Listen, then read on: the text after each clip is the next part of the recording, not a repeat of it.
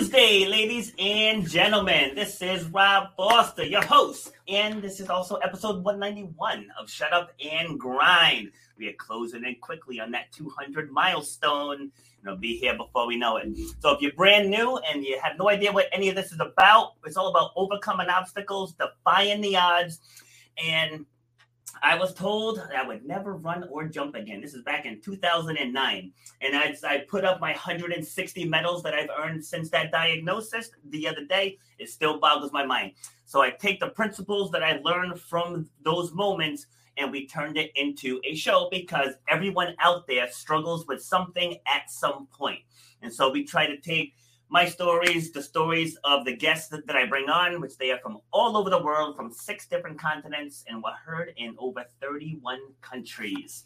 So that's what you're getting yourself into. And if you need to know who I am, here is 1 minute and 18 seconds of me telling you who I am.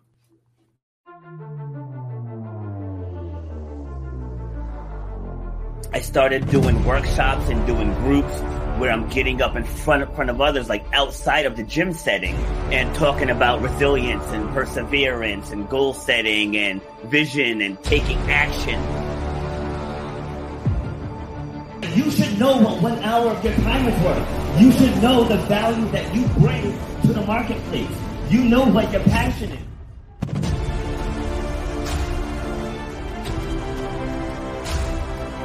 Starts with clarity of vision. If you don't have the clarity of vision, whatever next thing you get, you're not going to see it through because you don't have the clarity of vision. So the point of my pain was being told you will never run or jump again. And all that stuff, I was like, you know what? Like, I want to be able to take this even bigger. If you know why you do what you do, you have to know how to charge for what you do. That's how you're going to change your life, and that's how you're going to leave a legacy for your children and your family. You got to know your worth.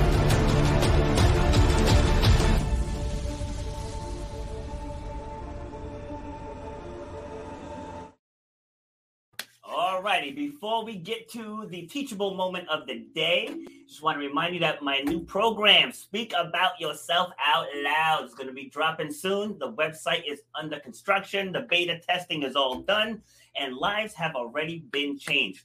So with that, for today's teachable moment, it's about telling your story. And it's not so much telling your story, it's how you tell your story. So going through the program, it's about taking what happened to you, extracting the teachable moments, and then turning it into whatever you want to turn it into, whether you want to write a book, whether you want to do a blog, whether you want to speak on podcasts or start your own podcast to address whatever it was that happened and how you overcame it. But it all starts with understanding the power in your story. So it's one thing for me to just say, yeah, I had surgery, I came back from it, and I did some great things. You know, many people have done that. But the teachable moment is when somebody else tries to decide your outcome. And too many times in life, we let other people control our destiny. So when that doctor told me that day, you will never run or jump again, I turned on the rally cap and it's like, let's see, you know? So, and again, that's the purpose of this show, is getting you to take control of your own destiny, regardless of what lies in your path. See, and when you drop knowledge like that, you can get away with showing up to your interviews in a tank top. All right, so today we're going to be talking about overcoming and living with depression and just overall mental health. And so I had a Trish problem about 10 minutes ago because I had 2 Trishes scheduled for the same time somehow, and both of their emails, 2 completely different names, 2 completely different email addresses, somehow they were in the same thread. So any which way, we're going to speak to the other Trish on Thursday. So now let me bring in Trish Bennett. Good morning. Good morning, Robert. How are you? I am doing well. So you said earlier you're out in Canada and your wind chills are in the negatives? Yes, negative 40. It's cold today. Man, I've only experienced that once in my life. In early 2000s, I lived up in New Hampshire. Lived there for 1 year. And in that 1 year, the locals were saying it was like their worst winter in a decade. I was like, I remember going to my mom's house saying, like, I never thought I would miss Rhode Island winter. Yes, like, exactly never. Right. Yeah. Are you originally from Canada? Yes, born and raised in the city that I'm in right now.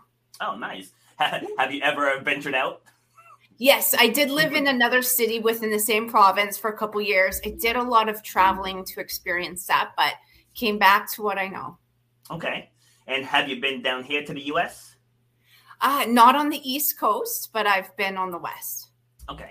All right. Oh, hold on, pardon the interruption. I'm trying to get the live stream on my phone. It was taking forever to get on, but it's on now. Sounds great.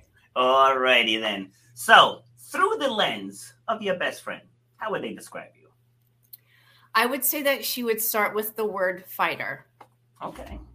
I think that when she views the way that I show up in life, I don't allow other people's opinions or any obstacles to get in my way. And if I do feel like they're starting to suffocate me or take me down, I find a way to get through it. She also comments a lot about my compassion for others, my understanding, and my uniqueness in seeing the world as equal. That's a solid answer. Yeah. Right. So what I gathered from that is that you're a very resilient person. Would you agree? I am. Yes, definitely. Okay. And where do you think that stems from? I think it comes from having the experience of knowing what it's like to be on the dark side of life and on the light side of life. And when you have resilience, you're wanting to get closer to the light. So when you experience the duality, you don't stop until you get better and better and better. Love it. So we're definitely going to talk about the dark side because again, the show's about going from dark to the light. Yes. But first, let's talk about your upbringing. How would you describe it? I would describe it as a little chaotic, a lot of turbulence. So I was 3 years old when my mom left my dad. I'm the youngest of three girls. She left because he was an alcoholic, which I'm very grateful for because I couldn't imagine what my life would have been like if we stayed in that household. Yeah.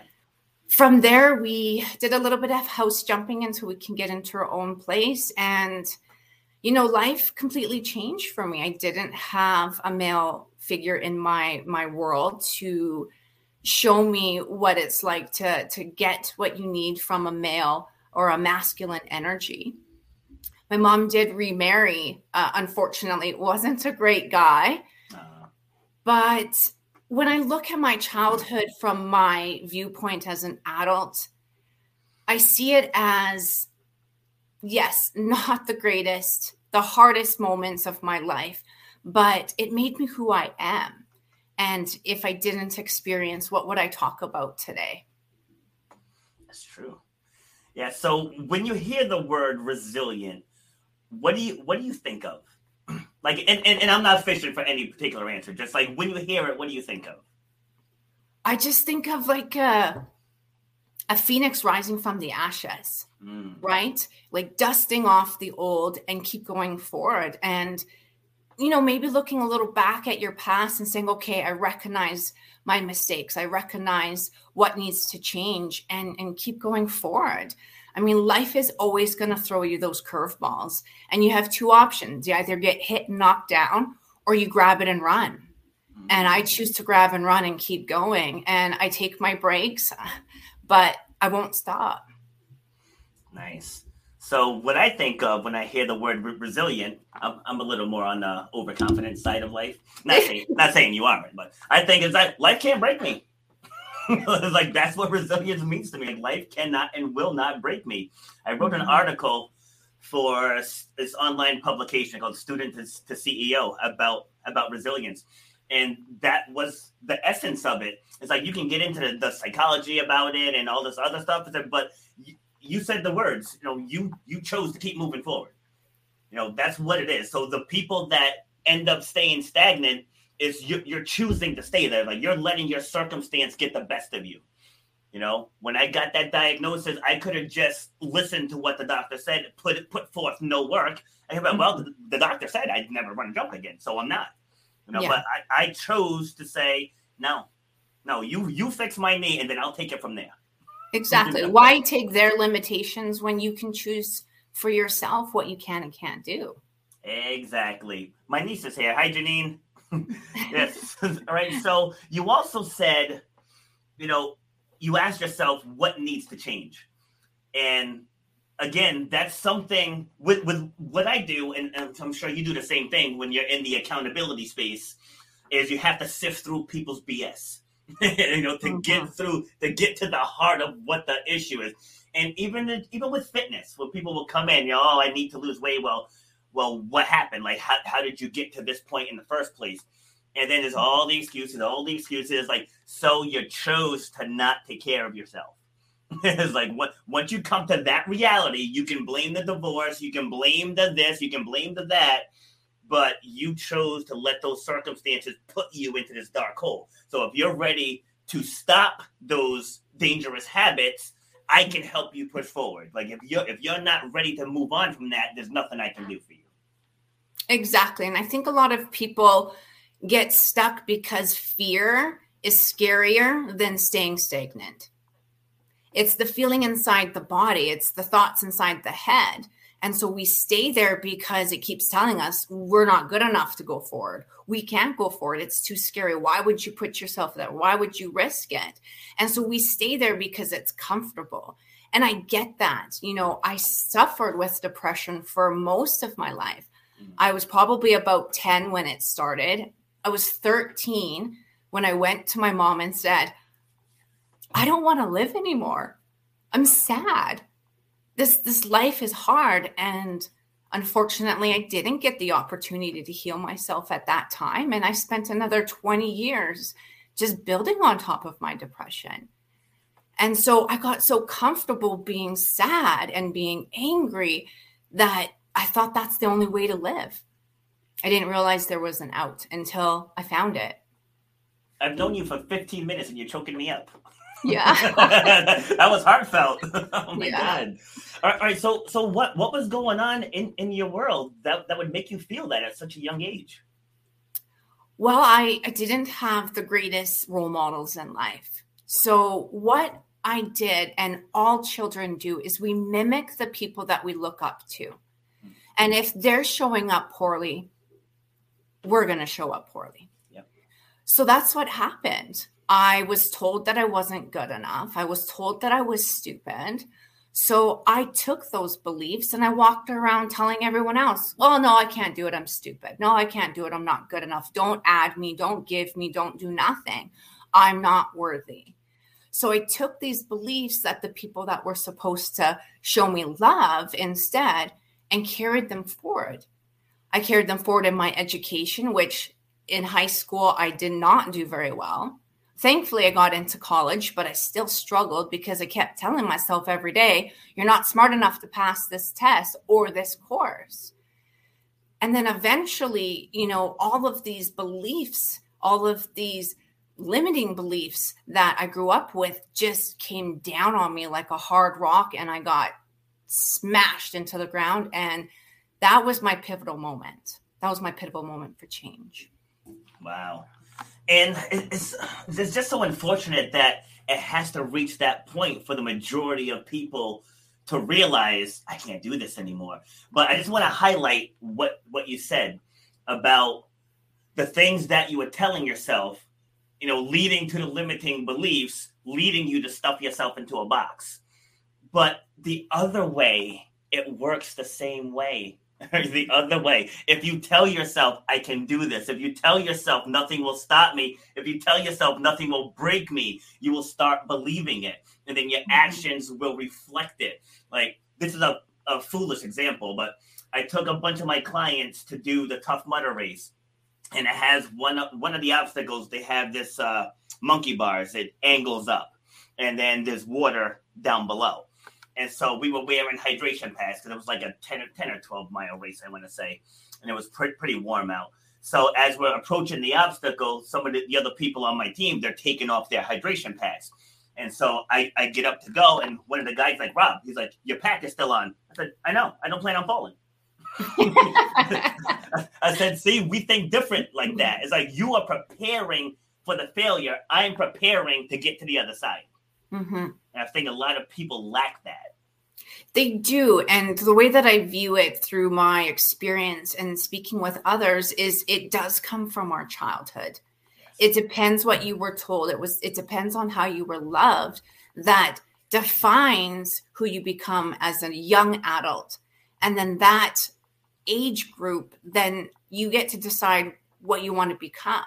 If you find new role models or if you find new ways of showing up, then you get to change. But if you don't get that opportunity, you keep going forward in that negative path. Yes. And again, you keep dropping out these good one-liners here. You said you decide what you want to become. Mm-hmm. And then even on this show, it said this is the 191st episode. And my first 8 episodes, there were no guests because I didn't know what the hell I was doing. But so I can say probably 180 guests have said that they got started doing into something that someone else wanted them to do. Mm-hmm. Whereas for me personally, I took a path very similar to you because I ended up dropping out of college. More so because I was in it because I was trying to qualify for the Olympics, but that's another story for another day. Then I ended up getting injured, and I was in college because I let my dad, God rest his soul, talk me into computer engineering.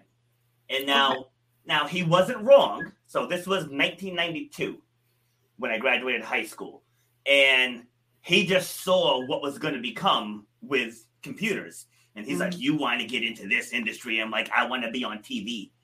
I'm like, I don't want to be in an office, like just thinking of stuff and building it. Like, that's not me. But he was an engineer. And so to your point, it definitely depends on how you're raised. Because I watched this man just constantly accomplish stuff. Just constantly. No matter what got in his path, he found a way to get it done. And he instilled that in all of us. I'm the youngest of 7 kids. But he instilled that in us. And just growing up with that, thinking nothing can defeat me. Like, nothing can defeat me.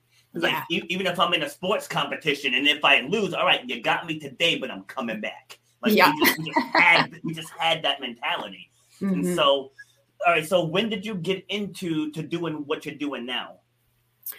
Well, about 5 years ago, I had what I call my spiritual awakening, when I realized that if I was going to continue on the path that I was on, life was never going to change. It was going to get harder and harder and harder.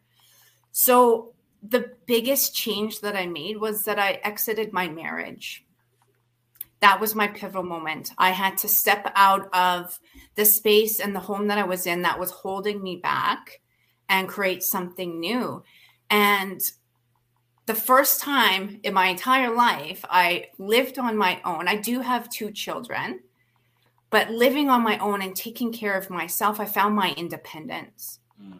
And through my independence, I realized that I don't need anyone else to complete me. I don't need anyone else to tell me what I can and can't do. I can do it. So when I started to create my own change and building myself back up, I realized that there's so many people out there that need the same education of what I did. They need the same support. They need all of what I just went through. So I started speaking about it. I just started speaking about it through conversations with friends and then friends of friends. And all of a sudden people are coming to me and asking me, well, how did you do this? And how did you do that? And I'm like, well, if people are asking how I got myself out of a 25-year-long depression, then maybe there's something to this. So I created the platform, Build Yourself Back Up. I do have a co-author in a book where I speak about my darkest days in my depression. And I go on stage and I talk about it. And even if I'm supplying little nuggets of wisdom to 1 or 2 people in a group of 50, to me, that's enough to make change and to create that ripple effect. And that's perfect, because I did a poll, like a Facebook poll, maybe, I don't know, 10 months ago or so, asking people, what's the number one thing keeping you from telling your story? And for most people, it's the fear of judgment, and I always tell them, like, hey, you're not scared, you're just not prepared. So like if you go see a movie and you get in front of your peers, you can talk about the movie because you just saw it, it's fresh in your brain. So people just don't know what parts of their story that they want to tell. But the money thing that you said there, even if it helps one person, even if it helps one person, because I have some pretty strong opinions on world events and politics and all that stuff. And it kind of doesn't really go with the mainstream norm. And so when I speak out about it, people always ask me, they're like, aren't you afraid of like getting canceled? I'm like, I'm a human being. If somebody blocks me on Twitter, that doesn't affect my existence. Yeah. And just once you realize, okay, if I got a handful of people that resonate with what I have to say, that's what matters. The ones that don't support you, they're not your target audience. But if there's someone that's sitting down on the brink of taking their life and they stumble upon you, and your story can literally save their life, yes. And that's why I encourage people to speak up about your darkest days, because there's somebody out there right now that doesn't have the courage to do so, and we can inspire them to do so. Yes. And I do agree about the judgment. I did face those fears when I was choosing to tell my story. But when I chose to not worry about what others thought, I stepped into my power on a much deeper level. Yes. And then I had the realization that, yes, like you said, Robert, we draw to us our audience and we'll focus on them. But those that don't necessarily like what we say, we're still changing them because we're triggering them to look at why they don't like us. So it might be a small change here and there for those that don't like us, but bigger changes for those that do. But we still have impact on everybody. Yes, love it. And I tell people, when you're in the niche of changing people's lives, there's gonna be things that they don't like. When people come into the gym and they want to lose weight for whatever reason, I hold them to the standard that they want to be, right? Mm-hmm. So if someone comes in and says, I want to lose 30 pounds, and I'll go through my whole process of getting to the heart of the why. And then I let them know up front, okay, so for you to do this, this is the path we have to take. Oh, wait a minute. You mean I have to cut down on my coffee? Like, do you want to stay the same or do you want to change? Because you can't do the same stuff and change. It doesn't work that way. So it's like telling people, like, I'm not here to hurt your feelings. I'm not here to make you mad or sad, mm-hmm. but this is the path. Exactly. And when we confront those bad habits, they're hard to see. I can see why people resist, because the embarrassment to yourself, the judgment to yourself, I found was much harder than the external. Yes. When I really had to look at my bad habits or my habitual thoughts that were breaking me down, it was embarrassing to see that I allowed it to last as long as I did. And when I forgave myself first, the rest of the world just disappeared in what I would assume they would judge me on. Because I do sit in this whole, not to be too egotistical, but it doesn't bother me when I trigger someone or I shake someone or I disturb their little world, because I know I'm creating that change. It doesn't bother me anymore like it used to. Oh, I love being on debate panels. Yeah. it just fuels my soul. And I always say, like, the best compliment that you can get in a debate, then we'll get back on topic, is when someone insults you. Because if you have to sling an insult, you just lost. Yes, because that's their only way to defend. They start to fight back.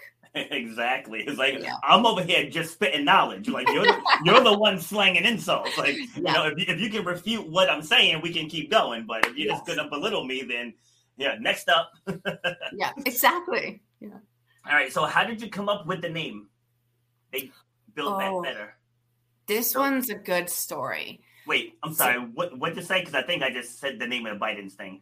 No worries. It's Build Yourself Back Up. That's it. Build Yourself Back Up. Okay. Sorry. Go ahead. I'm a very spiritual woman. And before my spiritual awakening, I knew that I was hearing my intuition. I knew that I was getting inner guidance, but I wasn't fully paying attention to it. And when I was going towards my rock bottom through my depression, there was this one evening in the middle of the night, I woke up and I felt this deep heaviness in my body. I felt like I couldn't move out of my bed, like I was a rock. And I just started crying so hard that my body was shaking. And I kept praying for the heaviness to leave. And I said, please, please, please, please, please. I couldn't stop crying. And all of a sudden, this wave of energy came through my body and it lifted that heaviness off of me. And the moment I felt this lightness, I heard the words, build yourself back up. And then I bawled my eyes out again because I realized that it was time for me to change. But then I also realized, I'm like, I don't know how. I don't know how. So those words came to me about 4 years before I created my platform. I had to take those 4 years and learn how to do it. My inner guidance tells me that we have to learn it. We have to become it. Then we be it. Then we teach it. So I had to take those necessary steps and learn all the tools and techniques, really embody them, become them, and then I can speak them. So that was the path. It was a big spiritual moment. Intuition played a part. I started to create my change, and then I started helping others. Love that. Love that. See, and with that, people who watch this show on the regular, I say all the time, you have to make it something bigger than yourself. You know, that's how you overcome anything. You know, I talk about the passing of my father in 2019 all the time. And the way I talk about it, like, I don't talk about the fact that he's gone. You know, I talk about all the breadcrumbs he left behind. Mm-hmm. You know what I mean? So that way, when you're just talking about the sadness of it, it's selfish. You know, like, I'm just trying to safeguard my feelings, so I'm not going to talk about it. I was like, no, I had that man for 45 years. Like, there's a lot of stuff that I learned from him. There's a lot of lessons he gave me. There's a lot of times we laughed. There was some times when he annoyed the shit out of me. you know what I mean? But it's like you just have all of those moments. And then for someone like you, we started this with you saying you didn't really have a male role model in your life. So how am I going to sit here and feel sorry for myself when I had my dad for 45 years? You know what I mean? So I made it something bigger than myself. Would I love to hug him again? Of course. Would I love to just hear his voice again? Of course. But I have a lot of gratitude of what he left behind. Mm-hmm. You know, so for me, when I'm working with people, that's one of the first lessons I tried to teach to them. Just so you know, it's not about your story. Like, it's about what we do with your story. Yeah. You know? It is. I believe that we're here to create the change, to become the change. Mm-hmm. And the only way to do so is to speak authentically the story that you lived, because it is going to resonate with so many other people. And then through that, you're starting to create global change. Yes. I'm in a Facebook group for divorced dads. Right. So now I got divorced in 2005. I had two kids with her. Then I was in a 13-year relationship. We never got married, but we had 3 kids. Right. So I have five kids now, two failed relationships. Well, 2 relationships that didn't work out. Okay. And so I'm in this group. So now my 2 oldest kids, I had custody of them. And then with my 3 younger kids, we had 50-50, and we settled out of court. So like we never set foot in court at all. And so as I'm in this group, just listening to these guys tell these stories, and all I keep saying is, you guys just totally handed over your power. You know, it's like they didn't even try. And so all I did was I put forth some effort. Just put forth some effort, and I was able to get into situations where I controlled the outcome. Yeah. You know, so it's like I went to my ex. I was like, look, if we go to court, they hold all the cards. You know, I said, so if you and your husband want to switch weekends or something to go away, I'm willing to do it for you, but we have to go to court and ask permission. I was like, and I don't think I want 18 years of that. Yeah. So it's like, if we can just be adults, and not, like, you don't have to worry about my personal life. I don't have to worry about your personal life. So we just have to worry about raising our children. Like, that's what matters. Mm-hmm. So if you need me to take them on an off day, I got them. You need me to pick them up from school, I got them. Yeah. It's like, if you just flood your world with positivity, then you're gonna get positive outcomes. More often than not. But like I said, I'm in this group, and it just, like, honestly, I wish I could take over the group as admin. I really do. I really do, because I can steer that group in a whole different direction. Yeah. But you know what's really interesting about your story, and it's very comparable to mine, is I have a co-parenting relationship as well. It's 50-50 with my 2 kids. Yep. And we're doing it in a way that I've never seen before. We get together once a month as a whole family. My ex-husband has a girlfriend. So the 5 of us get together and we do game night, or we go and have a picnic in the park.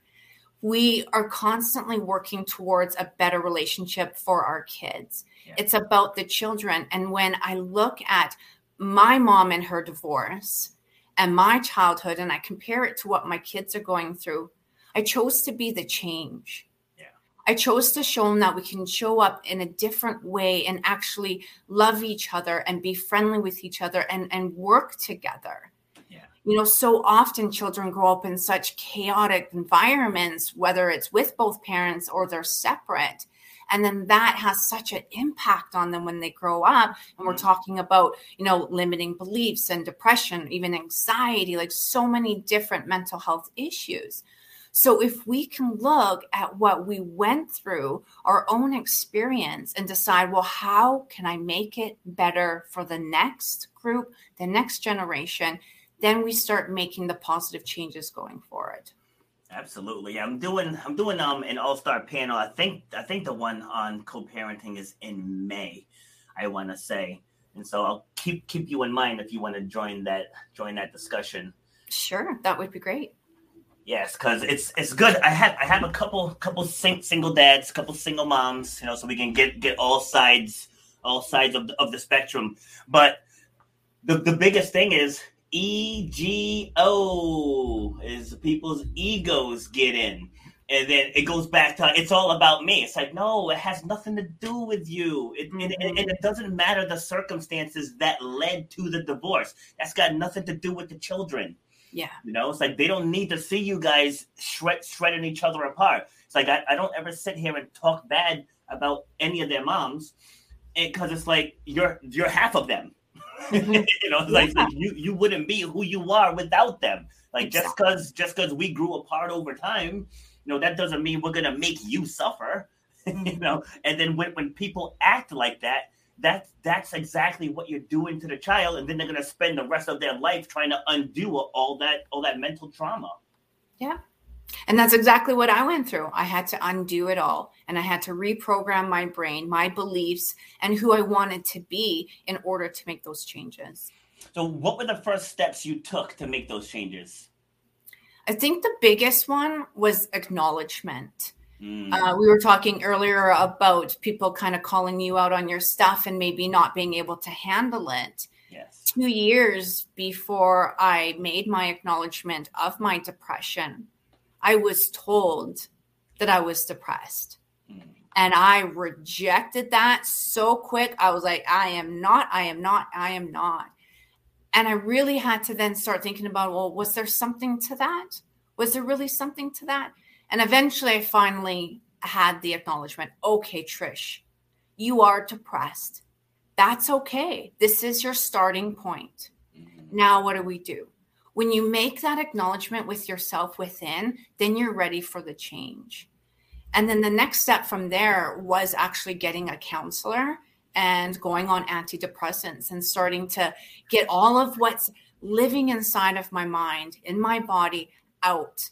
We have to express ourselves in a healthy way in order to let go of the heaviness, the dark nights of the souls that we experience, all of that turmoil, in order for us to have the lighter mindset and body for us to keep going forward. So that was the beginning for me. That's what I did. Yeah, and I asked that question to anyone that struggled with any type of mental health, we'll call it, mental health issues, is, you know, what were those first steps? Because for the people who are listening that are struggling with something like that, that's what they always say, like, I just don't know how to get started. And that's with anything, even with the gym. If someone wants to run faster, I'll say, well, you got to hire a coach. Because like you can't just keep running the way you're running. Because you're not going to get any faster. Like, YouTube videos will take you so far, but you need that accountability of someone showing you this is the form. Someone wants to lose weight. It's like, okay, there's steps that we have to take, and you're going to have to send me progress photos. You're going to have to do weigh-ins and measurements. Like there's steps to take to get you where you want to get to, and dealing with past hurts. Like I mentioned earlier about the program I created, and how I started it was really from last year when everything went virtual and started joining all these different Zoom groups. And listen, like people struggled so badly telling their stories. Yeah. So badly. And I was like, I have to do something about this. Like, I just can't sit here and just let this happen. So I just started messaging people like, hey, I can help you with that intro. Hey, I can help you package your brand story better. And, I got a lot of amazing feedback. And it seems like it shouldn't be a big deal because everyone has their own lived experience. But again, it goes back to what you said. People are just afraid to tell it because they're not sure how it's going to be well received. Yes. I also believe that, the generation that I grew up with and even older and maybe a little bit younger than me, there was this mindset that children were to be seen but not heard. So you saw them because you had to clothe them, feed them, bathe them, and put them to bed. But when they spoke, they were not allowed to. They were to sit quiet and just do their childhood thing, and that was it. Yeah. I grew up with that mentality. So I was not allowed to express myself. And if I did, I was told to be quiet. That's enough. Or I was talked over. Yes. So some of my holdback of when I was ready to tell my story was I was taught that I wasn't allowed to speak. So not only was I working through the embarrassment of my story, I was working through a belief that told me I couldn't use my voice. And when I would speak, I could tell that I have a frog in my throat and I was constantly clearing my voice, or I was pausing because I didn't know how to flow my conversation because nobody taught me. Nobody gave me the space to do it. And so when I look at other people that I'm speaking with and they have those same show ups as I did, I'm like, you know what? You were told you weren't allowed to. They're like, yeah, I wasn't. So now we need to reframe that belief. And so that's what sometimes we have to do is we have to look at what it was that caused us to, become full of anxiety or depression or overweight or have these addictions to shopping or any of them, and say, okay, well, what caused it? What's the root cause of what happened here? And sometimes we have to relive it, and it could be really painful.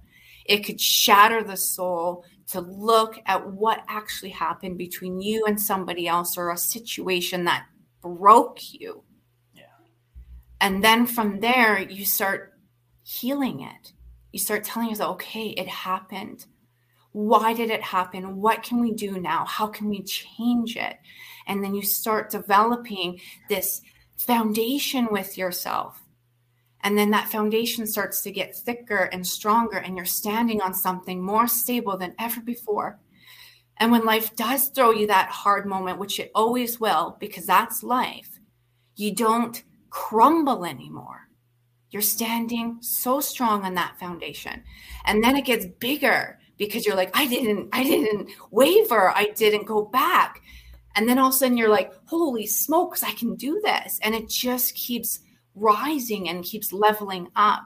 But we have to look deeply at the moments that cause the pain and turn it into power and go forward. Have you been reading my stuff?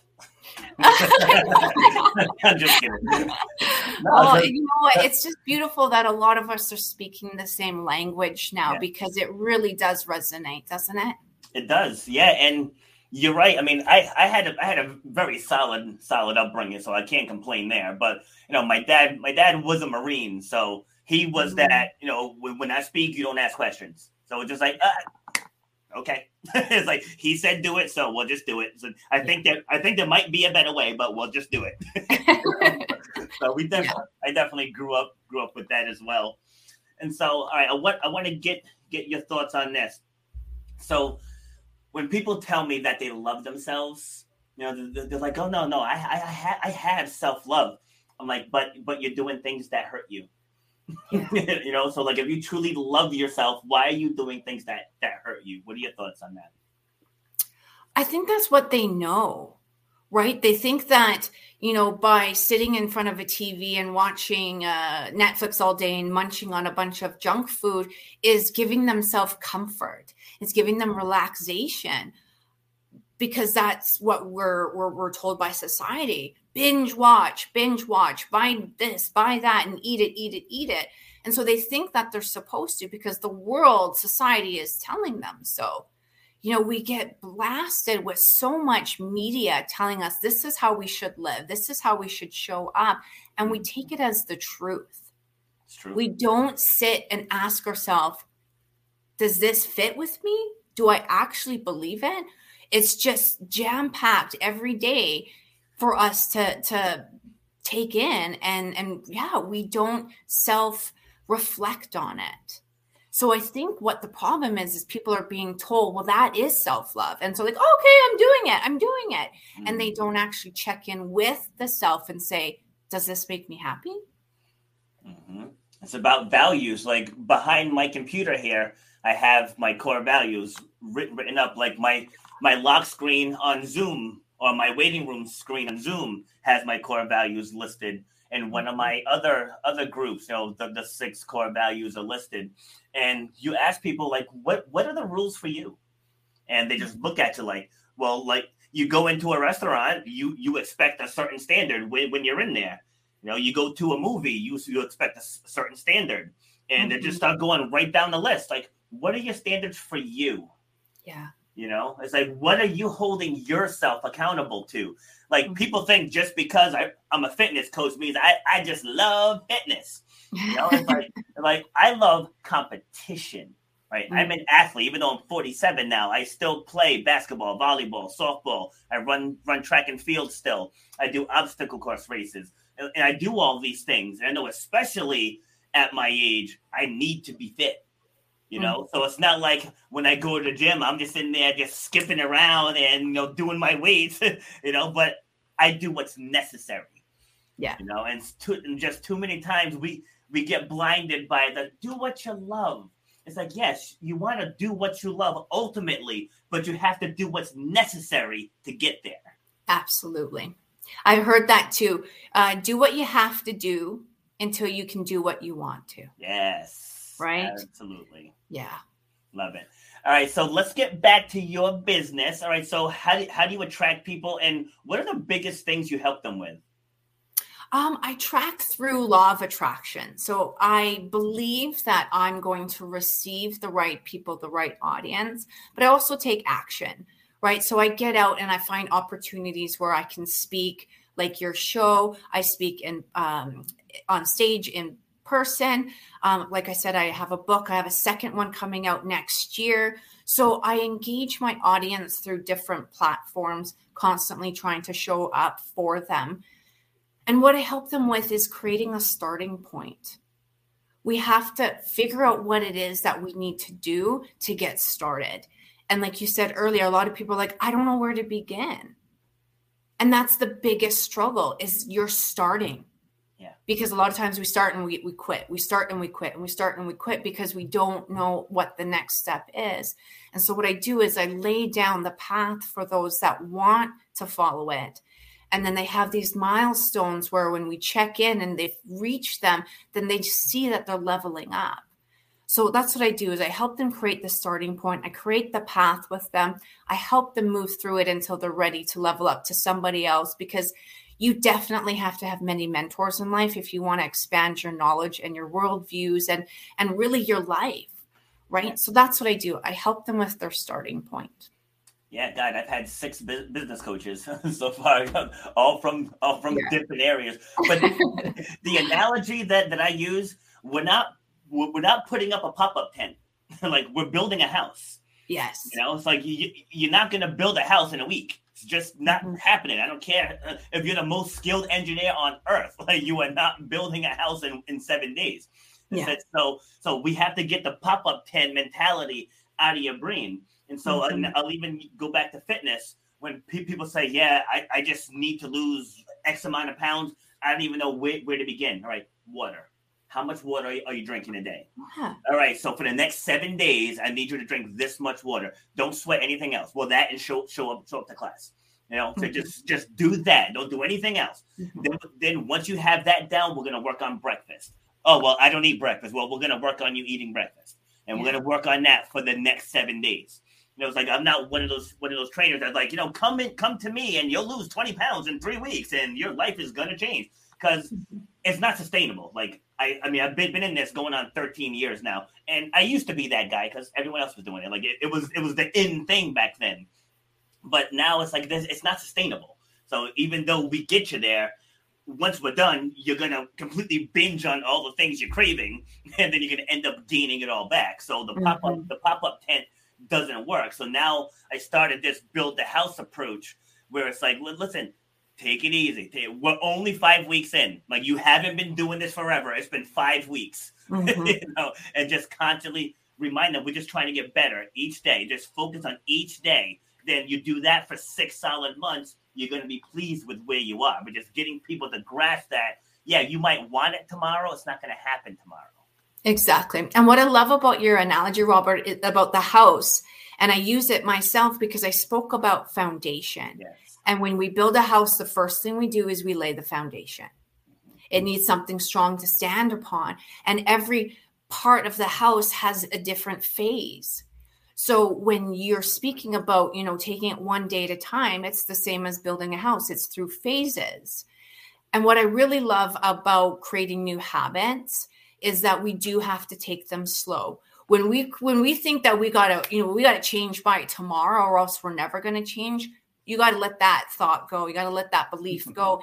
It is an everyday experience. Yep. And when we group our habits, a new habit with a current habit, they will start to develop faster, right? So we're linking them. I do that all the time. For example, when I'm getting ready to do a talk, I will seriously practice my talk everywhere I go. I'm cooking dinner, I'm linking and I'm practicing my talk. I'm driving to work, I'm linking and I'm practicing my talk. So when we link our new habits with really good ones that we've already created, they will actually join in a lot faster and easier. So yeah, I love that. That's conscious, subconscious working in harmony. Yes. That's what that is. And that comes from the practice. Like, going back to what I said earlier about people being afraid to tell their story. It's not that you're really afraid. You're not prepared. And once people understand that, they'll get it. Because for me, I don't practice at all.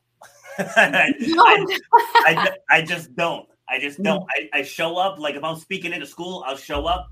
What are the kids' biggest needs? They'll tell me what the kids' biggest needs are. And it's like I have a series of files of all the stories that I need to address whatever the topic is. That's why I can't do a TED Talk. Now, I'm not one to say I can't do stuff. I can't do it because they need it scripted. Yes. And I'm not a scripter.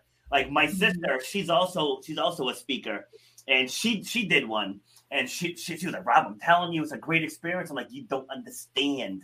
Like, that's just not how I flow. It's like I tell people, you have to do things that play to your strengths. And my strength is to just stand up and go. Like, I was speaking at the FitRanks World Conference in 2016. And this is like the night before. I was the first speaker on that Sunday morning. And my mentor sends me a text message. He's like, Robert, I didn't get your slides for tomorrow. I said, because I didn't do any. He's like, how are you going to speak without slides? Like, the way I have been for the last 15 years. And so he's like, well, can you just put something together that we can have up on the screens? Like, I don't want to have the screen empty. And so, like, I put together some pictures and stuff, but I told him, I promise you, I will captivate this crowd with nothing in the background. I said, I promise you I will. And so, and I just shared that just because I want people to see that there's multiple paths. It's like there's multiple paths. So it's, so many people are afraid to get started because they look at one person's path and they're like, oh, I'm not sure if I can do that. Yeah, but it's okay. There's another path, and then there's another path. Like, I'm sure you've heard it. There's no straight path to success. It winds all over the place. So what works for me would be hell for my sister. She can never do that. She's super organized. She's a planner. She needs all of her ducks in a row. I'm super spontaneous. I have an abstract mind, and I just give me the mic, turn on the lights, and get out of the way. Yeah. But what great self-awareness, right? And I think that's important when we are creating change, is that we have such deep self-awareness that we know what works for us. Yes. And when we start comparing ourselves to other people's paths, we're not going to go anywhere, because we're like, well, I'm not doing that, but they are. And then you feel bad, or I can't do that. Well, now I feel bad. So you don't start creating your own path. You start pointing out everyone else's. But when you have that self-awareness, oh, no, this is what works for me. This is how I need to show up. Then you can do it with much more grace and ease, because you're only choosing for yourself. Yes. See, and I tell people, seek knowledge, right? Seek knowledge. As I said earlier about the whole knee injury thing, I see so many people taking the opinions of one doctor. Like, oh, well, my doctor said I have to XYZ. He said, well, did you ask another one? I said, there's 7 billion people on this planet. I mean, there's more than just your doctor. Because I've done that. Well, before my knee injury, and one of the guys I went to, he's like, oh, it's simple, just stop running. I was like, okay, I won't be coming to see you again. He's like, yeah. So this is what I have. What are your thoughts? No, looks bleak. Okay, next. And I just went down the line till I found someone who was like, oh yeah, I can get you back out there running. Boom, you're hired. Yes, exactly. Well, and that's what you desire, right? And you spoke earlier about values. Yes. And when we define what our personal values are, then we know what we're going to achieve. Then we know what we can accomplish. But if we start with nothing, well, I don't know what I believe, I don't know what I want, then you have no direction. But values tell you what it is that you can go for and what you can achieve. I had to sit with my values because I had none, or at least what I perceived were values were not, right? There were other people's beliefs. And one of the things that I brought in was that I value traditional ways of showing up. Yeah. So I cook 99% of the meals in my home for my kids and I, because I value home cooked food, healthy food, and sitting at the dinner table and having conversations with my kids. I value that. So when I realized that, then I got out of the whole fast food. I wasn't doing it a lot, but I was bringing it into my home because it was easy and I was tired and like all my excuses, right? But when I valued it, I changed it. And when I sit and have these beautiful conversations with my kids that are 10 and 9, that have these minds that are so brilliant and so expansive, I'm in awe of what they tell me. And that is not replaceable with anything. So when we define our values, then we have direction. See, and to add to that, once you define them, nothing can shake you. Yeah. That's the thing. Nothing can shake you. So we just came off of Christmas. Christmas was last Saturday. And so I like, this was I think it was, I don't know if it was 2019 or if it was last year. I said it as a joke a couple of days before Christmas. I was like, who am I going to see Christmas morning? And people are like, what time?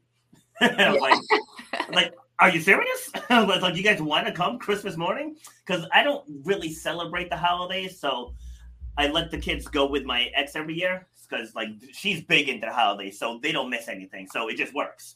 Yeah. And so I was like, all right, like if people want to come, I'll come. So anyway, I have this one woman who comes in late every single day. And that's such a pet peeve of mine. Such a pet peeve. And so we get started. We're 5 minutes into our Christmas workout. She rounds the corner, and I just launch. I was like, listen, it's like going into the new year, your goal is going to be to set your alarm 15 minutes ahead of time. I was like, you can't keep missing the warm-up. And then she hands me a gift. She's like, Merry Christmas. you know? and everyone else was like, I was like, no, are we clear? Yeah. You know, it's like this, we have to clear this up first. Then thank you. Here's a hug. Yes. You know, but it's like you gotta stay on task. You know, once you stay on the task, like I said, nothing can shake you when your values are that strong. Yeah. You're setting standards too, right? That's what it sounds like. You're setting a standard and you need to show up to it. You have to be accountable for yourself. Yes, absolutely. All right. So someone actually, no, someone listening, because you're a speaker, right? So someone listening and they're maybe in this dark place like you were at one point. You know, what's the first words of advice you would give this person towards taking action? I would first tell them that it's okay. You're not alone. You are where you are and you're supposed to be there.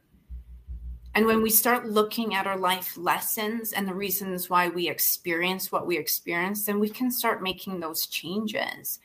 We think that our past is a hindrance, but it actually isn't. When we really see the beauty behind the hard days or the opportunities, I choose to call them opportunities, then we can start assessing what we can change about ourselves. You know, I can't talk about depression unless I lived it, right? Nobody wants to hear a story that you don't resonate with because you didn't experience it.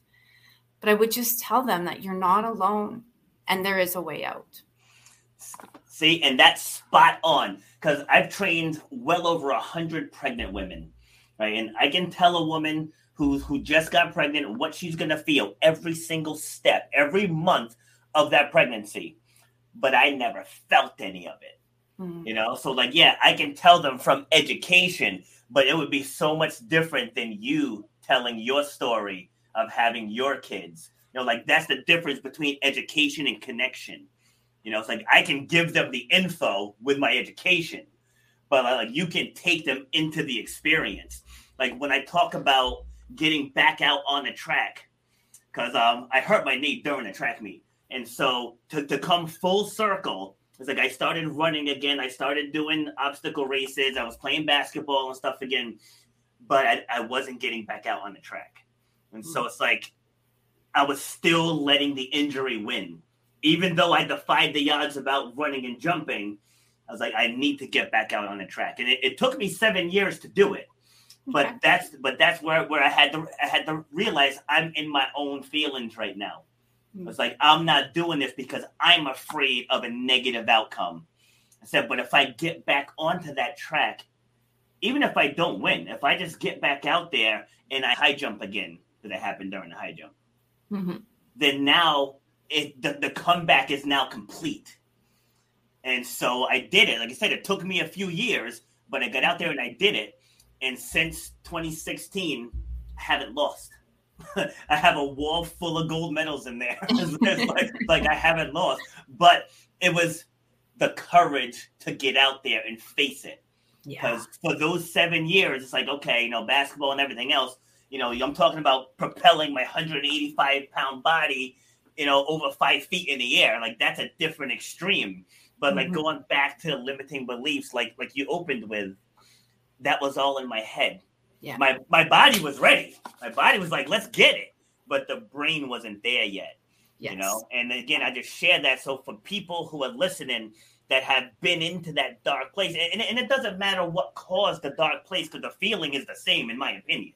You know, it's like I've lost people, I've been wronged, I've been cheated on. You know, like I've been across the entire spectrum, and that hurt feels the same.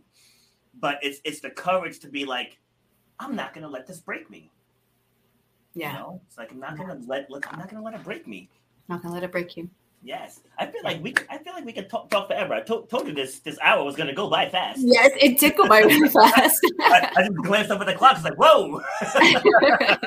But it's like you get two people who are well versed at speaking, who kind of speak the same language. Yeah, you know, that's what happens. I love when that happens because it fills my soul and my energy. Yes, and that's why I don't like using talking points. Like I like just having it flow organically. Yeah. And then it just goes like with the talking points, it sounds forced almost. Yes. So I like to just talk and see where it goes, and then just make sure we stay on topic of what we're discussing. Exactly. For the most part. Well, this was great, Robert. I really appreciate it all. My pleasure. And now we're definitely gonna connect again.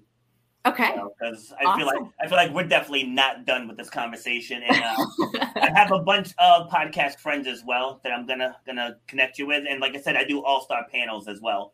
And so love to have you join on that, and then we'll see what happens down the line. But give us some final words, and then let people know how they can get in touch with you. My final words would be that life is meant to be experienced, the goods and the bads. It's just how we perceive them. So if we choose to believe that it's all meant for our greater good, then it will be. And that's just a mindset shift. You can find me on Instagram, YouTube, Facebook, LinkedIn, my apologies, and my website, which is buildyourselfbackup.com. Nice. Love it. So this has been an amazing conversation. As I said, I'm sure we're going to have many more. And thank you for taking the time to come out and speak. My pleasure. All right. Don't log off yet, though. Okay. All right. I'll see you in a couple minutes. Okay. All righty. So that was a great conversation. So if you have struggled with any type of depression, anxiety, stress, and any type of mental illness, make sure you reach out to someone, reach out to Trish, reach out to someone in your local area. Just make sure you reach out to someone and just get the ball started. Because the sooner you start speaking about it, the sooner you're going to start healing from it. All right. And so as I mentioned earlier, we have our 5th All-Star panel on January 8th. We have author and thought leader Steve Burlack. We have the gratitude specialist, Tina Torres. We have author Elaine Kennelly. We have CEO Chandra Gore. We have Sharifa Hardy. I've been on her show, God, I don't know, 8 times now, I want to say. So she's going to be on the panel. And Shay Brown, this dude's got energy for days. So this is going to be an amazing panel. So that is Saturday, the 8th. We're going to be talking about how to stay focused on your goals in the new year. So that's all I got for you for today. I will be back tomorrow. Thank you. You've been listening to Shut Up and Grind. We hope you've gotten some useful and practical information from this show. Robert has over 20 years experience pouring his knowledge and expertise at many events in the service and fitness industry, as well as secondary schools and universities. He has a true passion for helping others break through the barriers that are holding them back. To book Robert B. Foster to speak or to reach out, go to robertbfoster.com. Till next time, shut up and